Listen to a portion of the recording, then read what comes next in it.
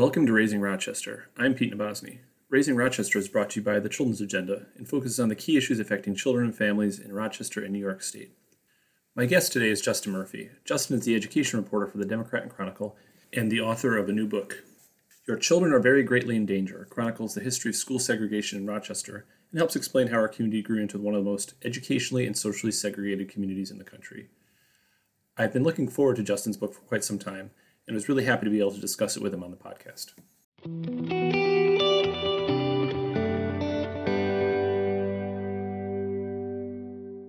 All right, Justin Murphy, welcome to the Raising Rochester podcast. Happy to be here.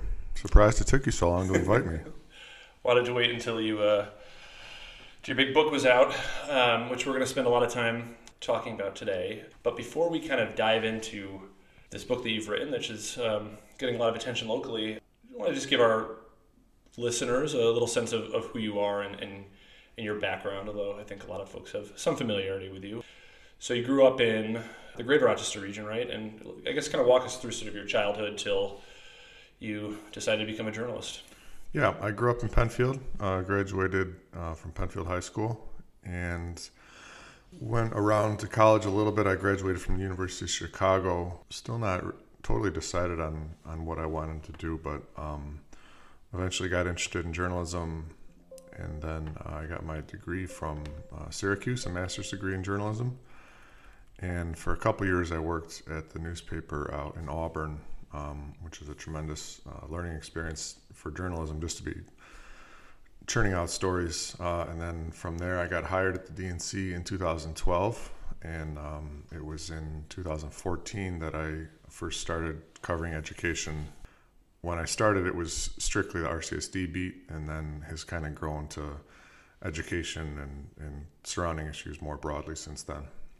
Yeah, so what drew you to journalism? I mean, you said you didn't quite know what you wanted to do after college, but what drew you to that specific field in the end? Well, I was always interested in writing and language, and I kind of lacked the creativity to think of what to do with it. My major in undergraduate was at the University of Chicago was linguistics. And after I graduated, I spent a few months out in the Lake Tahoe area doing field work with a Native American tribe called the Washoe.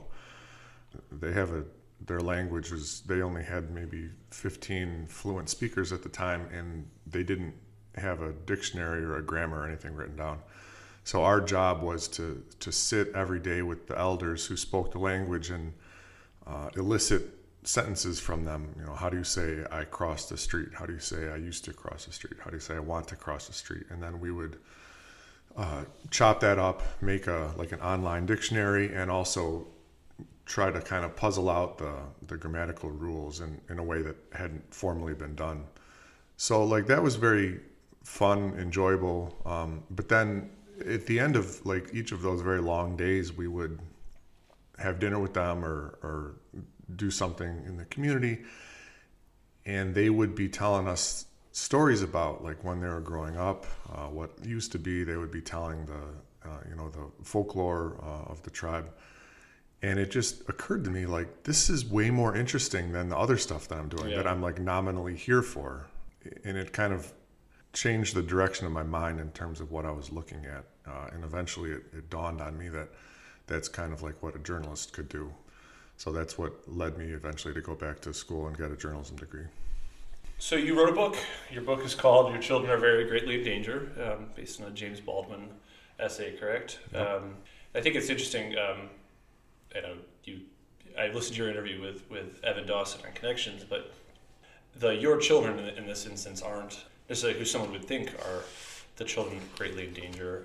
And we're going to kind of go through elements of your book, but do you want to just kind of maybe start with that, explain kind of what drew you to that title and why that has particular resonance in our community?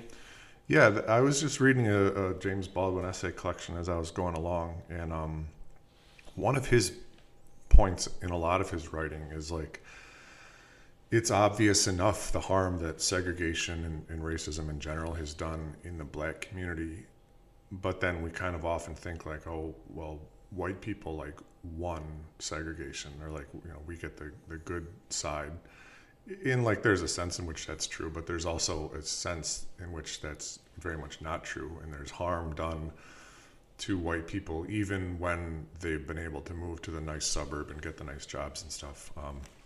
And so the line in the essay that the title came from, he said, as long as my children face the future they face and come to the ruin that they come to, your children are very greatly endangered too. They are endangered above all by the moral apathy which pretends it isn't happening.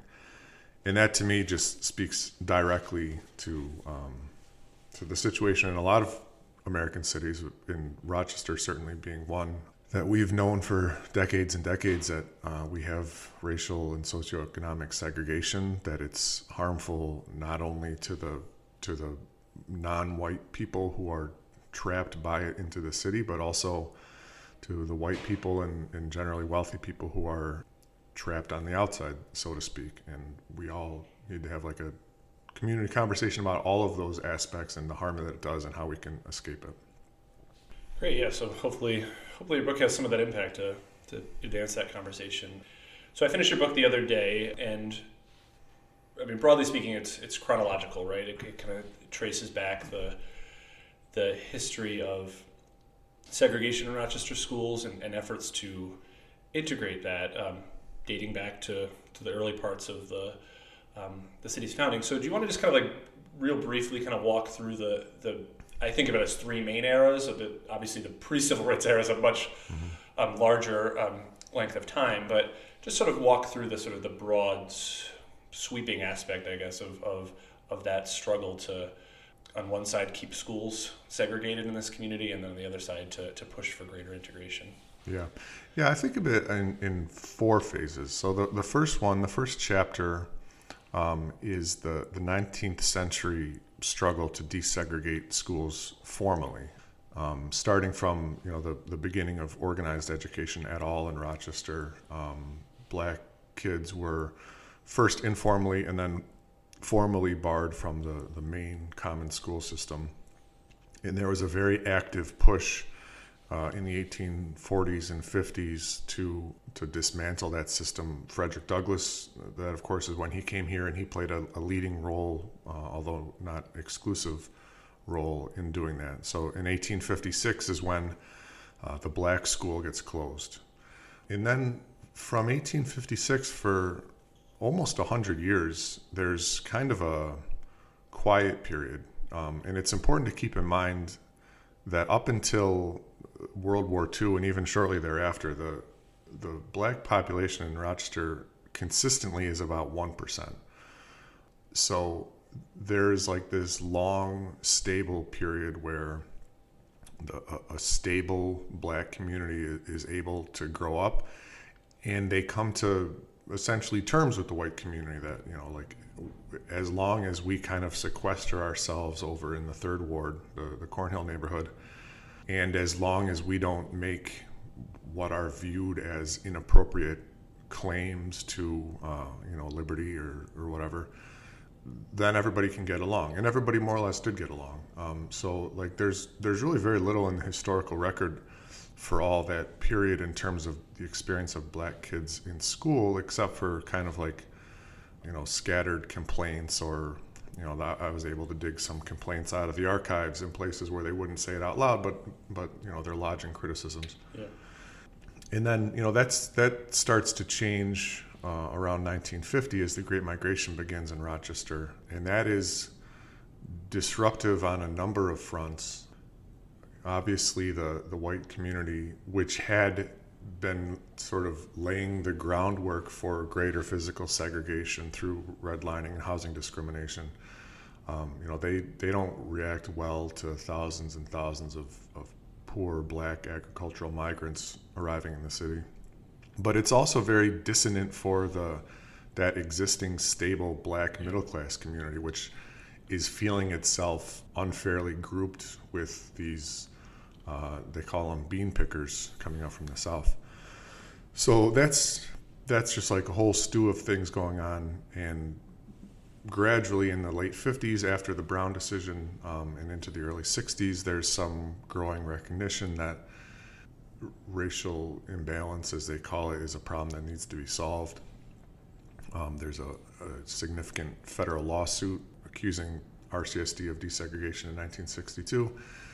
And eventually throughout the 60s, there's this series of sort of incremental policy changes in RCSD to improve access to education for Black kids.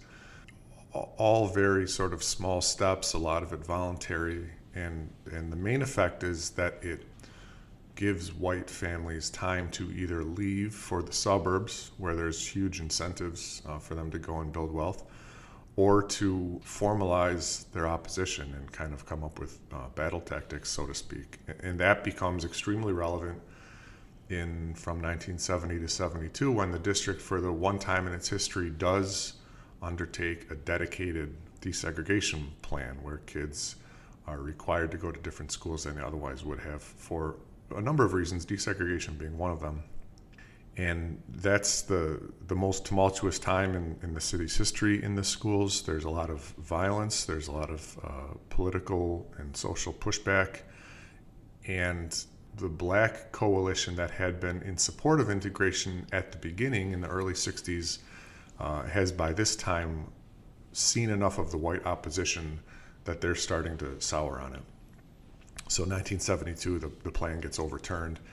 And in Rochester, and at about that time for the rest of the northern American cities, that's pretty much the end of the discussion about desegregation. And then so the last chapter of my book kind of details like the very different conversation we've had since then over the last 50 years or so about how to improve educational outcomes for Black kids.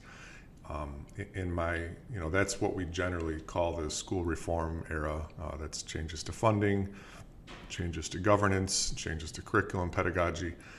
And the point that I stress in the book is that all of those, what we see now as the full spectrum of interventions, all take as a given that the schoolroom is going to be segregated. Yeah. And we either don't know how to address that or don't feel like addressing that anymore. So let's do the best that we can.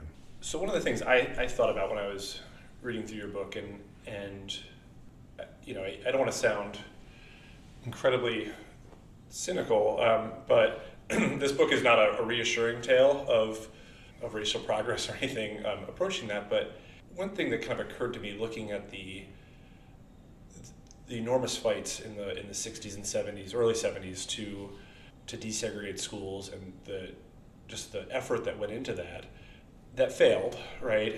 And the anti-integrationists, they won, and yet the outcome was still the same. That they beat back the efforts to integrate schools, and then white people continued to leave the city in droves. And we were left with a highly segregated, broader community. And when they got to the suburbs, eventually they gladly put all of their kids on the same school buses that they so vehemently had protested. Yeah, exactly. It wasn't as you put it in the book, that wasn't the school buses that were actually the issue. It was where the buses were going and what kids they were taking where. And I guess I wonder, the counterfactual was always difficult, but if the plan that was put in place in the early 70s had taken hold and had lasted for years, would our community look much different? Or would those white families have continued to leave? Yeah, I don't know. What do you think about that? Like, what's the end result was the same. We were left with a highly segregated, broader Monroe County school system as opposed to a segregated or integrated system within the city of Rochester. Yeah, it's hard to tease it out from the larger trends of constructing highways that make it easier to disperse the population across the county. But I think one important takeaway from this is the hope in the civil rights era, and in particular with Brown versus Board of Education, was that if you get the right judicial ruling, if you can push the correct stuff through legislatively or administratively, then you'll solve the problem. And that was very much the hope with the desegregation plan in RCSD. It wasn't a perfect plan, but it more or less worked. And they thought they said, we know that there's going to be this pushback, but we're gonna jam it through, and our hope is that it will stick for long enough that people will realize that it wasn't so bad in the first place. And I think that represented a misunderstanding of the opposition. It was based on, first of all, racism, and racism founded largely in fear of the other, and that's not something that is going to get dislodged based on a couple of months of a fine experience in a new sort of school district. It's hard to imagine how that part of it could have gone differently. I guess it's hard to see. Yeah, and I think you mentioned that the role of courts, and that's another kind of like pivot point in American history, in that school districts in the South in particular were under the heavy hand of the federal court system to ensure that they integrated in the post-Brown era, right? And there was involvement in federal courts in Rochester, although not to that extent, and there was involvement in Buffalo and some other northern cities, but the structure of school districts in the North is different in the South, and the Supreme Court decision sort of helped create that the existing approach in the North to schools and segregated schools was really kind of allowed by the Supreme Court. Do you want to just kind of talk a little bit about that and sort of how the trajectory of integration in the South and the North really diverged in the 70s? Yeah, that's a very interesting point that I think by and large we in the North and in New York and other states have not been able to wrap our heads around. When Brown came down, that was like, a very clear signal to the South and was like very much cheered in the North because we saw ourselves as categorically different. So it took a long time, but most Southern districts either had a federal intervention put in or acted in fear of having a federal intervention put in. Like in Raleigh, for instance, which we hear about so much here in Rochester, they created this countywide school district lest a federal court come in and force them into something. Those plans in the South had a checkered history. They were largely dismantled by the 80s or so, but they were in place for long enough and they were stout enough that they did, in fact, create meaningful desegregation in their schools. And so the fact is that today, those schools are much more integrated than northern schools.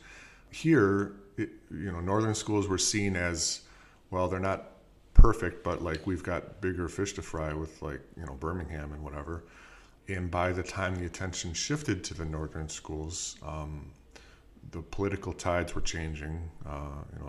Richard Nixon gets elected in 1968 on an explicitly anti-integration platform, and nothing was really able to take root. So some cities like Buffalo, you mentioned, they did have a federal order, and they did have to put a plan in place throughout the 70s and 80s. Rochester, for some essentially random reasons, skated by without one. And the result is that the situation is not only not improved from that time, but has in fact worsened significantly. Yeah, and there were other potential paths that New York could have taken. I was struck, I don't remember who the state commissioner was at the time, but it does seem like in an environment where, in the United States, we place a lot of value on a majority rule, right? And that's how we elect people, and that's how we make certain decisions about society. But efforts to integrate schools had a kind of a necessarily anti-majoritarian kind of approach, right? It was courts, which are not, those judges are not popularly elected.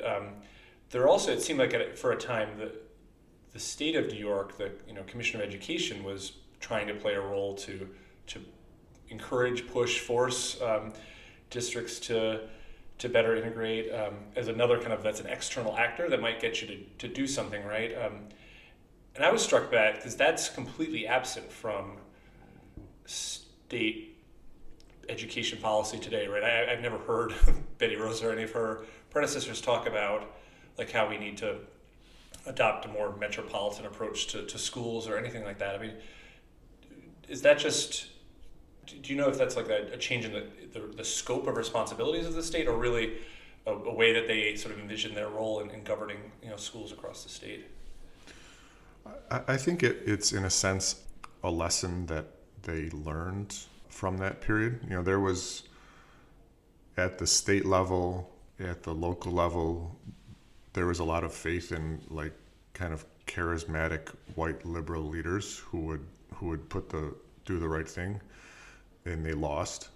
Even like the urban suburban program, when it was from its founding until 1982, I think it was under the control of a guy named Norman Gross, and he had essentially thought it up himself, and he was a real proselytizer. Like, he would go out to the suburban districts that didn't participate and just harangue them into joining. And since he's gone into the present, the leadership of urban suburban is much more like administratively focused. Yeah. Like they're going to make sure that the buses run on time, and that's about it.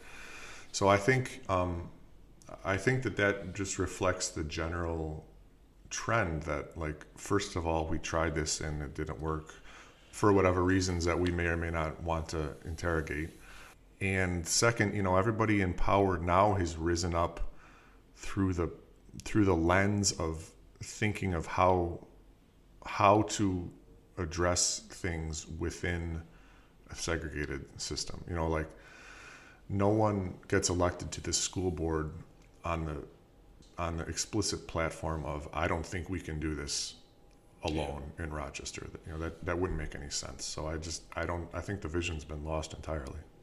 Yeah, I mean, I agree, and given that it has been 50 years since there was a real aggressive push in this community, or really anywhere in New York State, it's almost as if the entire sort of orientation to how you do your job is within this kind of more modern context of accepting the sort of the status quo, both of racial segregation in our state, but then just also kind of the fact that there is very little, and maybe it's from, I think you've used the term like exhaustion from that era, that that generation who was engaged at that point, they consciously sort of walked away, right? Like, that's, we tried it failed, we're done, let's do something else. And then the sort of successor generations of education leaders, political leaders, have just sort of accepted the that perceived reality, I guess, right? Yeah, and that's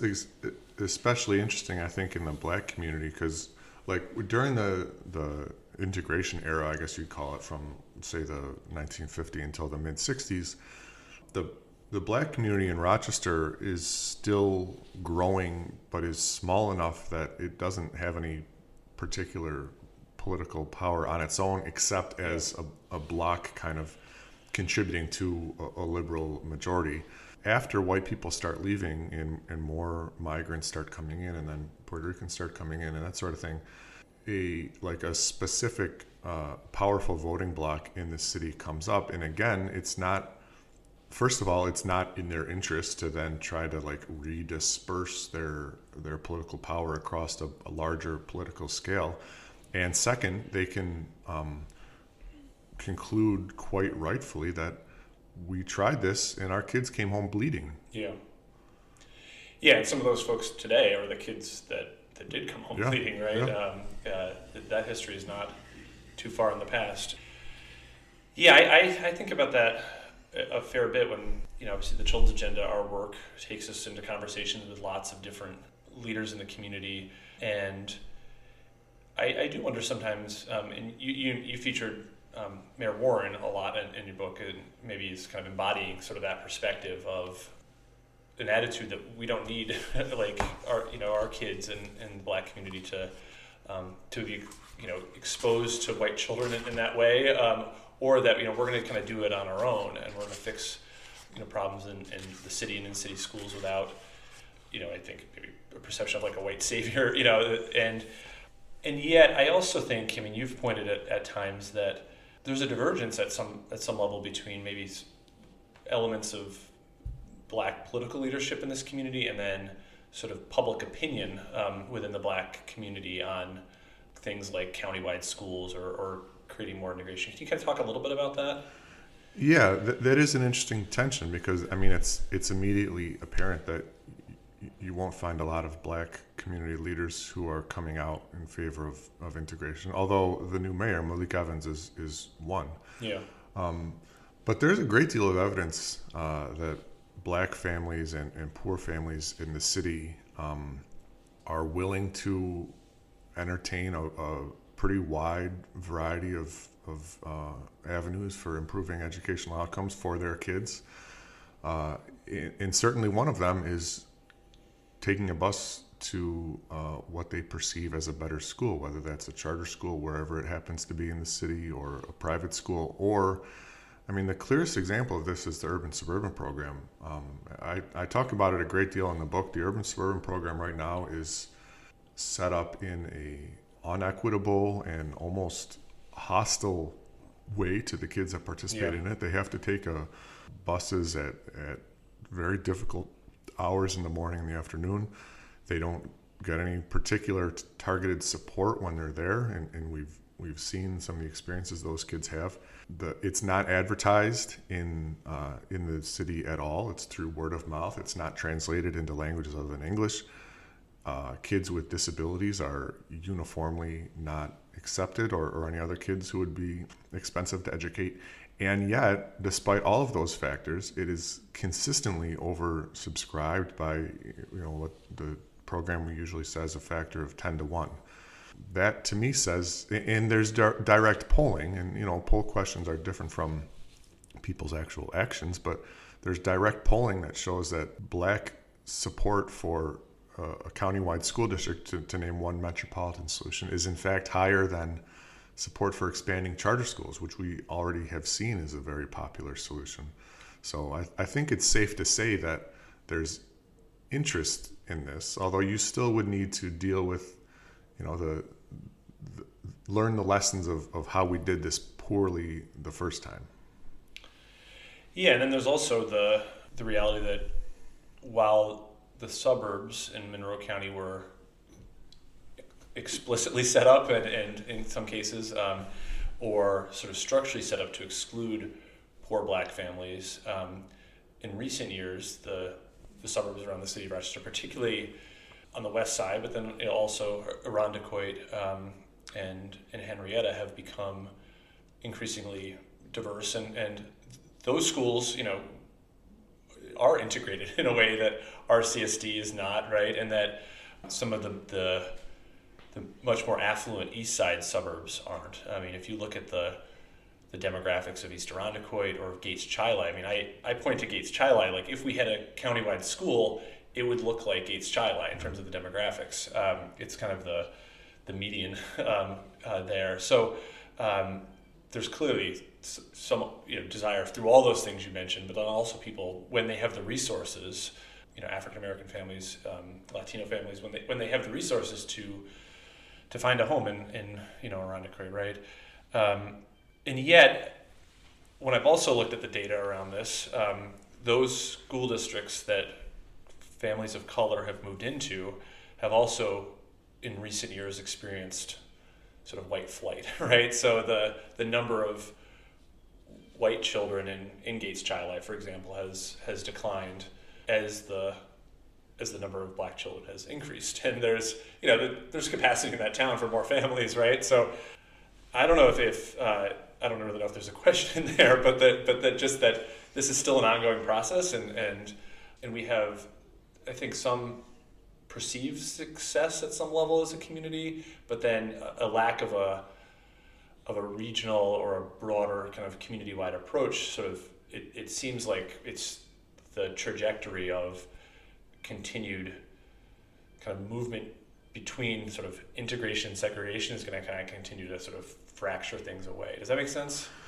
Yeah, and I mean, I think that this gets down to like the point that like explicit policies or even like facts on the ground, like you're mentioning, there's still, like, we still need to look more closely at things on an individual level and think like, why are specific families making those choices? If they were happy or unhappy in East Irondequoit, or in Gates or wherever else, to me that reinforces the fact that we're not going to make our way out of this problem without addressing racism as a force head on, and not only because of the effects it has in education, but because that is the motivating factor in so many of the inequalities in other parts of our community. Like, that's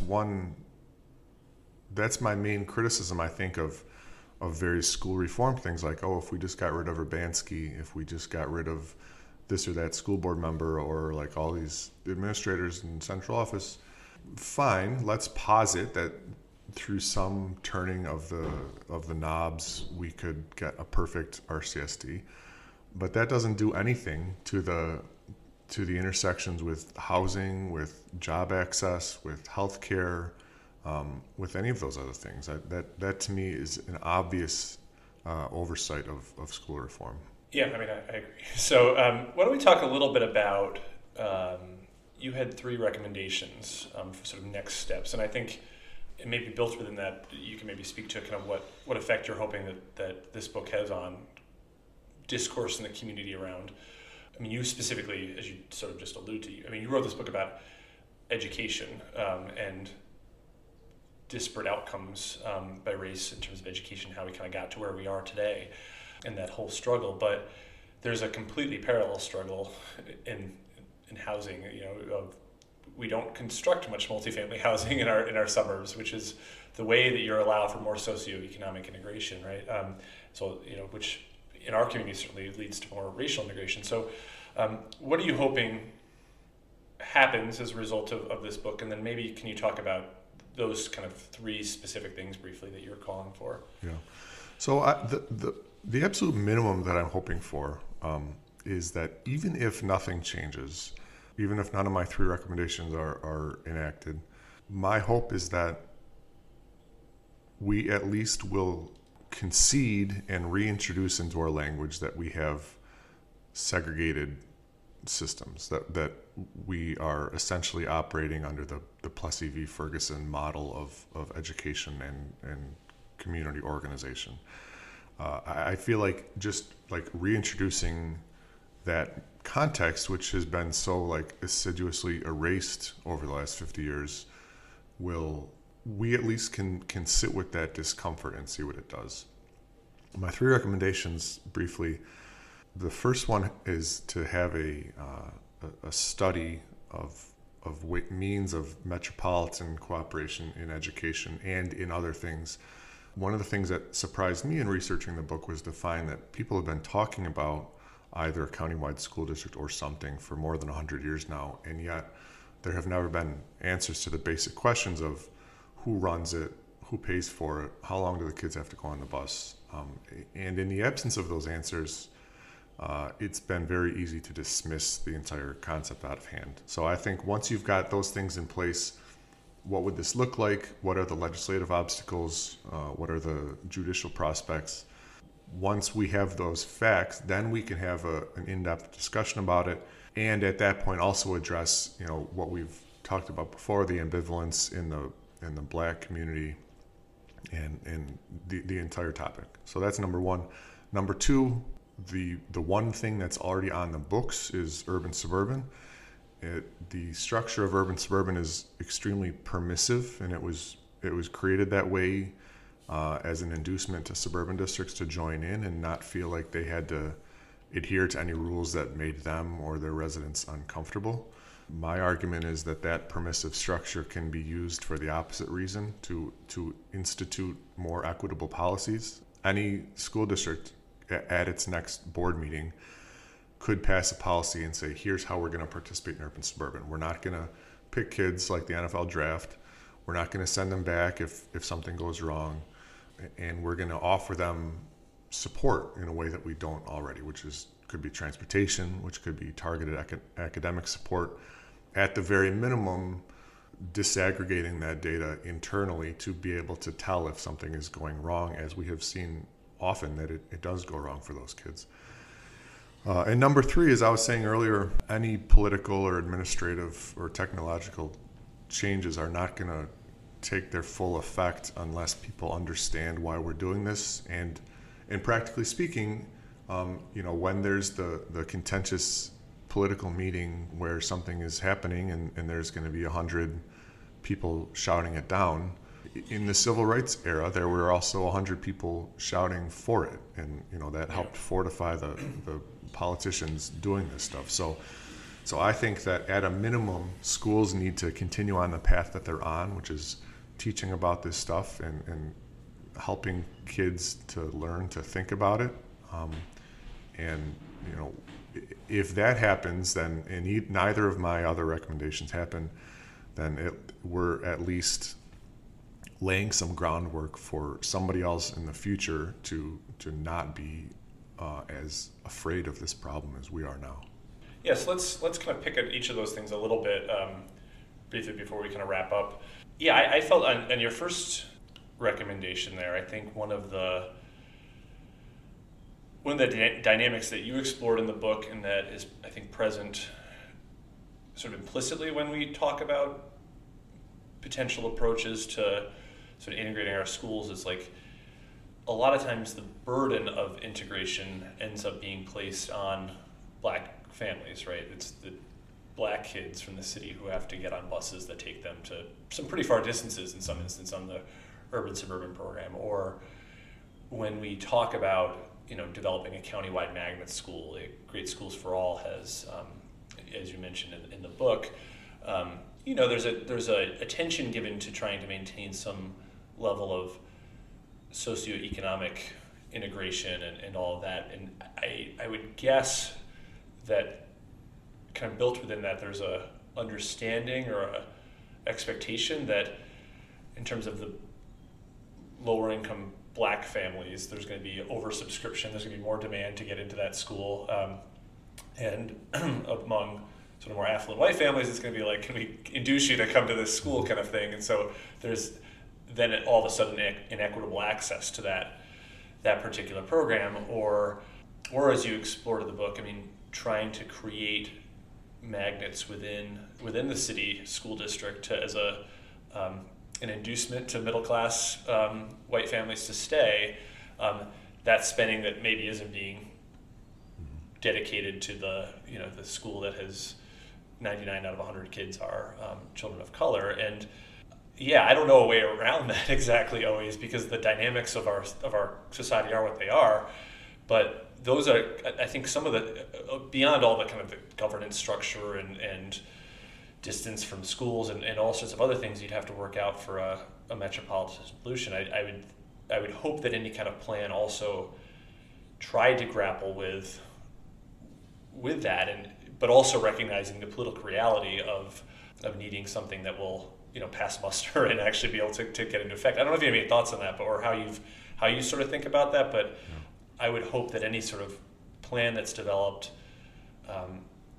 kind of incorporates some thinking around equity of access and again, not placing all the burdens of moving to some kind of broader model on poor kids in the city, I guess.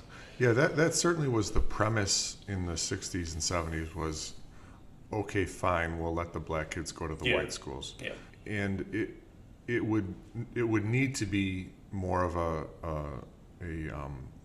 equitable joint structure, and that's not impossible to do. There's plenty of ways to think about that. As you know, when we say political climate, what we mostly mean is white people are going to be mad. Yeah. And so here's an example of where I think it's useful to introduce some discomfort into our thinking.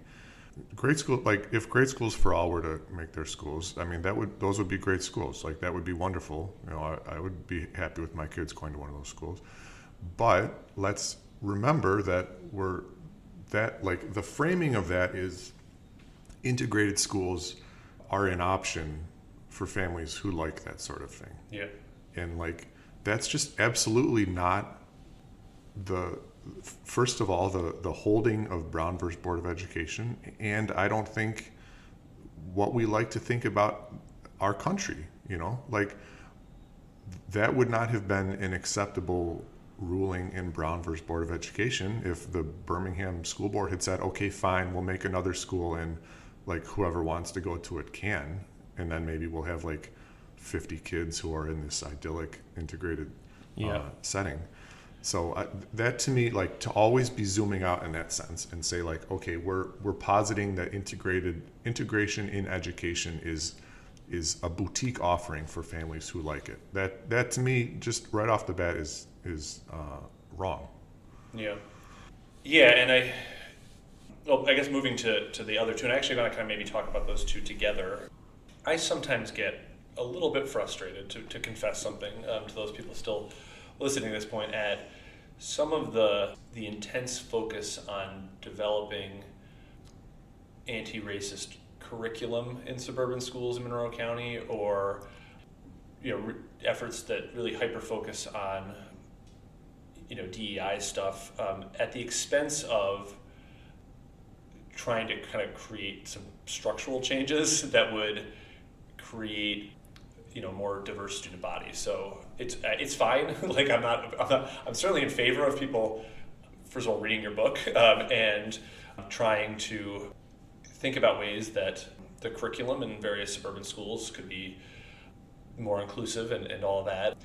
But I'd also like to see those folks like petition for zoning changes so you can build apartment building in Penfield, which you really can't right now, or like there's all sorts of like lot sizes and all sorts of like stuff like that is in the weeds, but is actually the way that in reality you create a more sort of diverse community.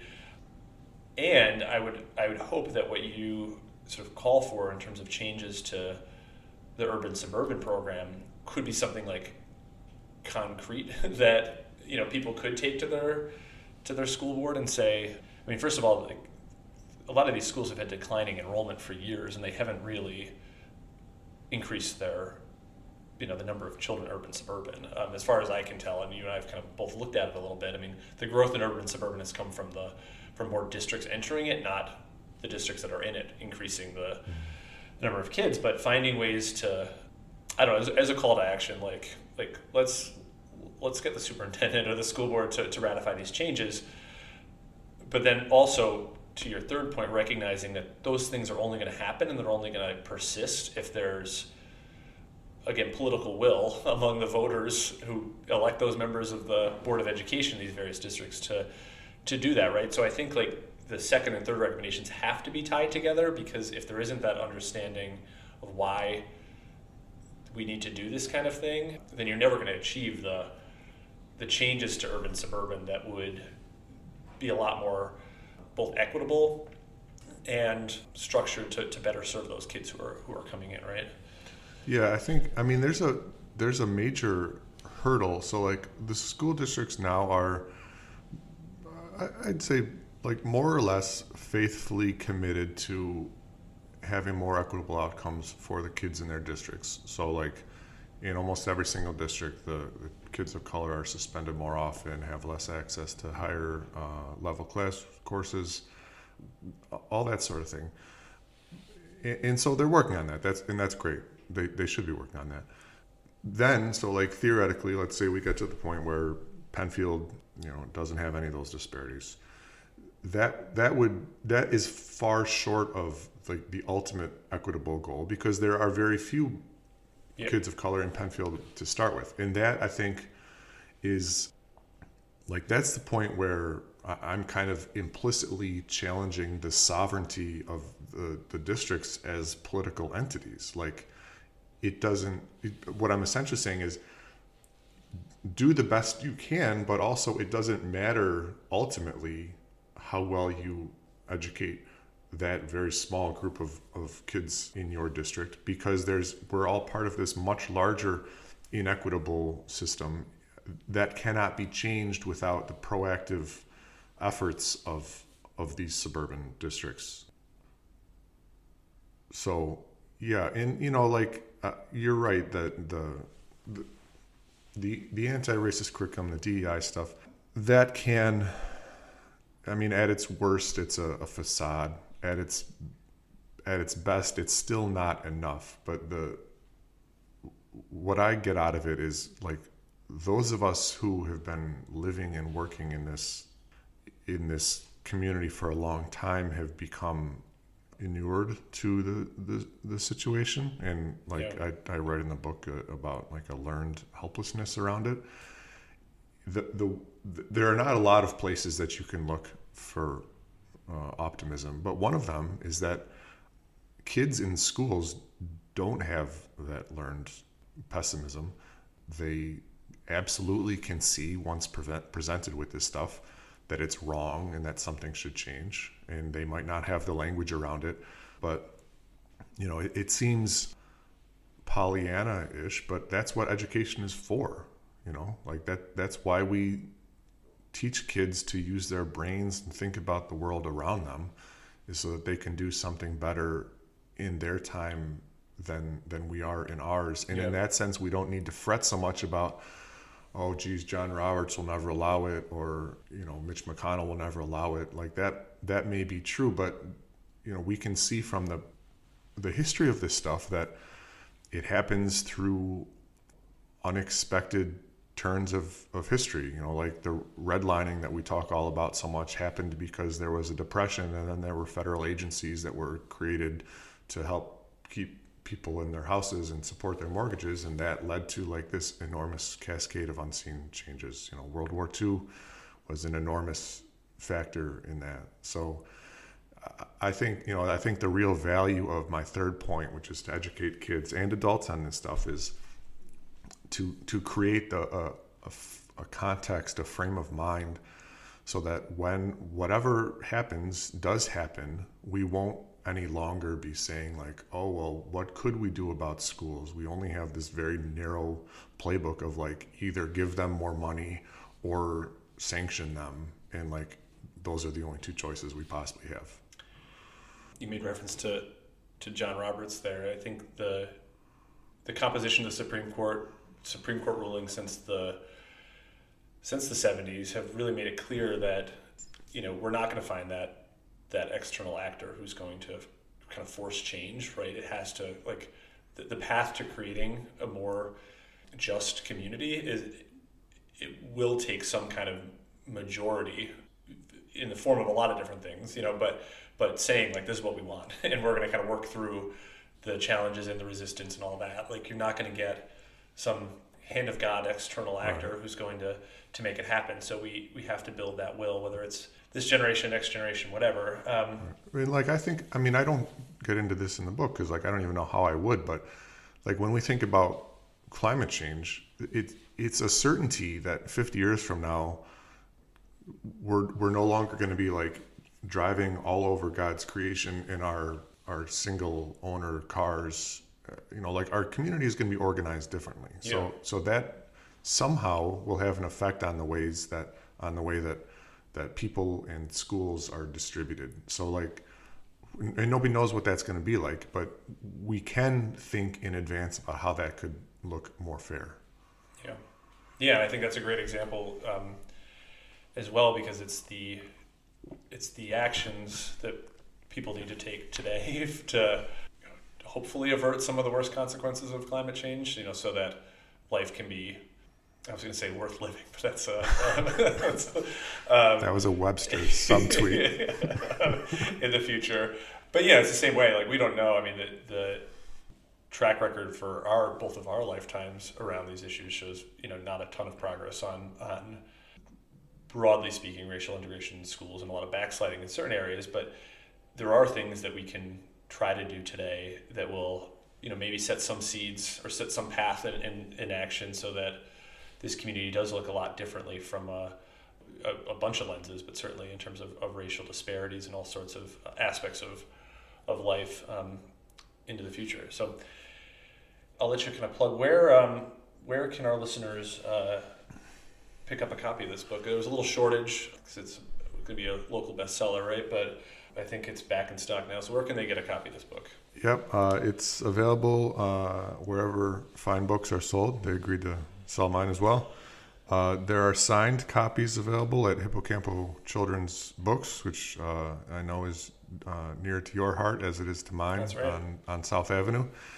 But it's also available at Barnes & Noble, any other independent bookstore you choose, Amazon. There's copies at the library, and also over the next few months I'll be traveling around speaking, and you can. I'll have books with me. My website is justinmurphywriter.com, and there's a more or less up-to-date list of those events on there. Well, great. Well, thanks so much for joining me today. I'm glad we were able to have this conversation. My pleasure.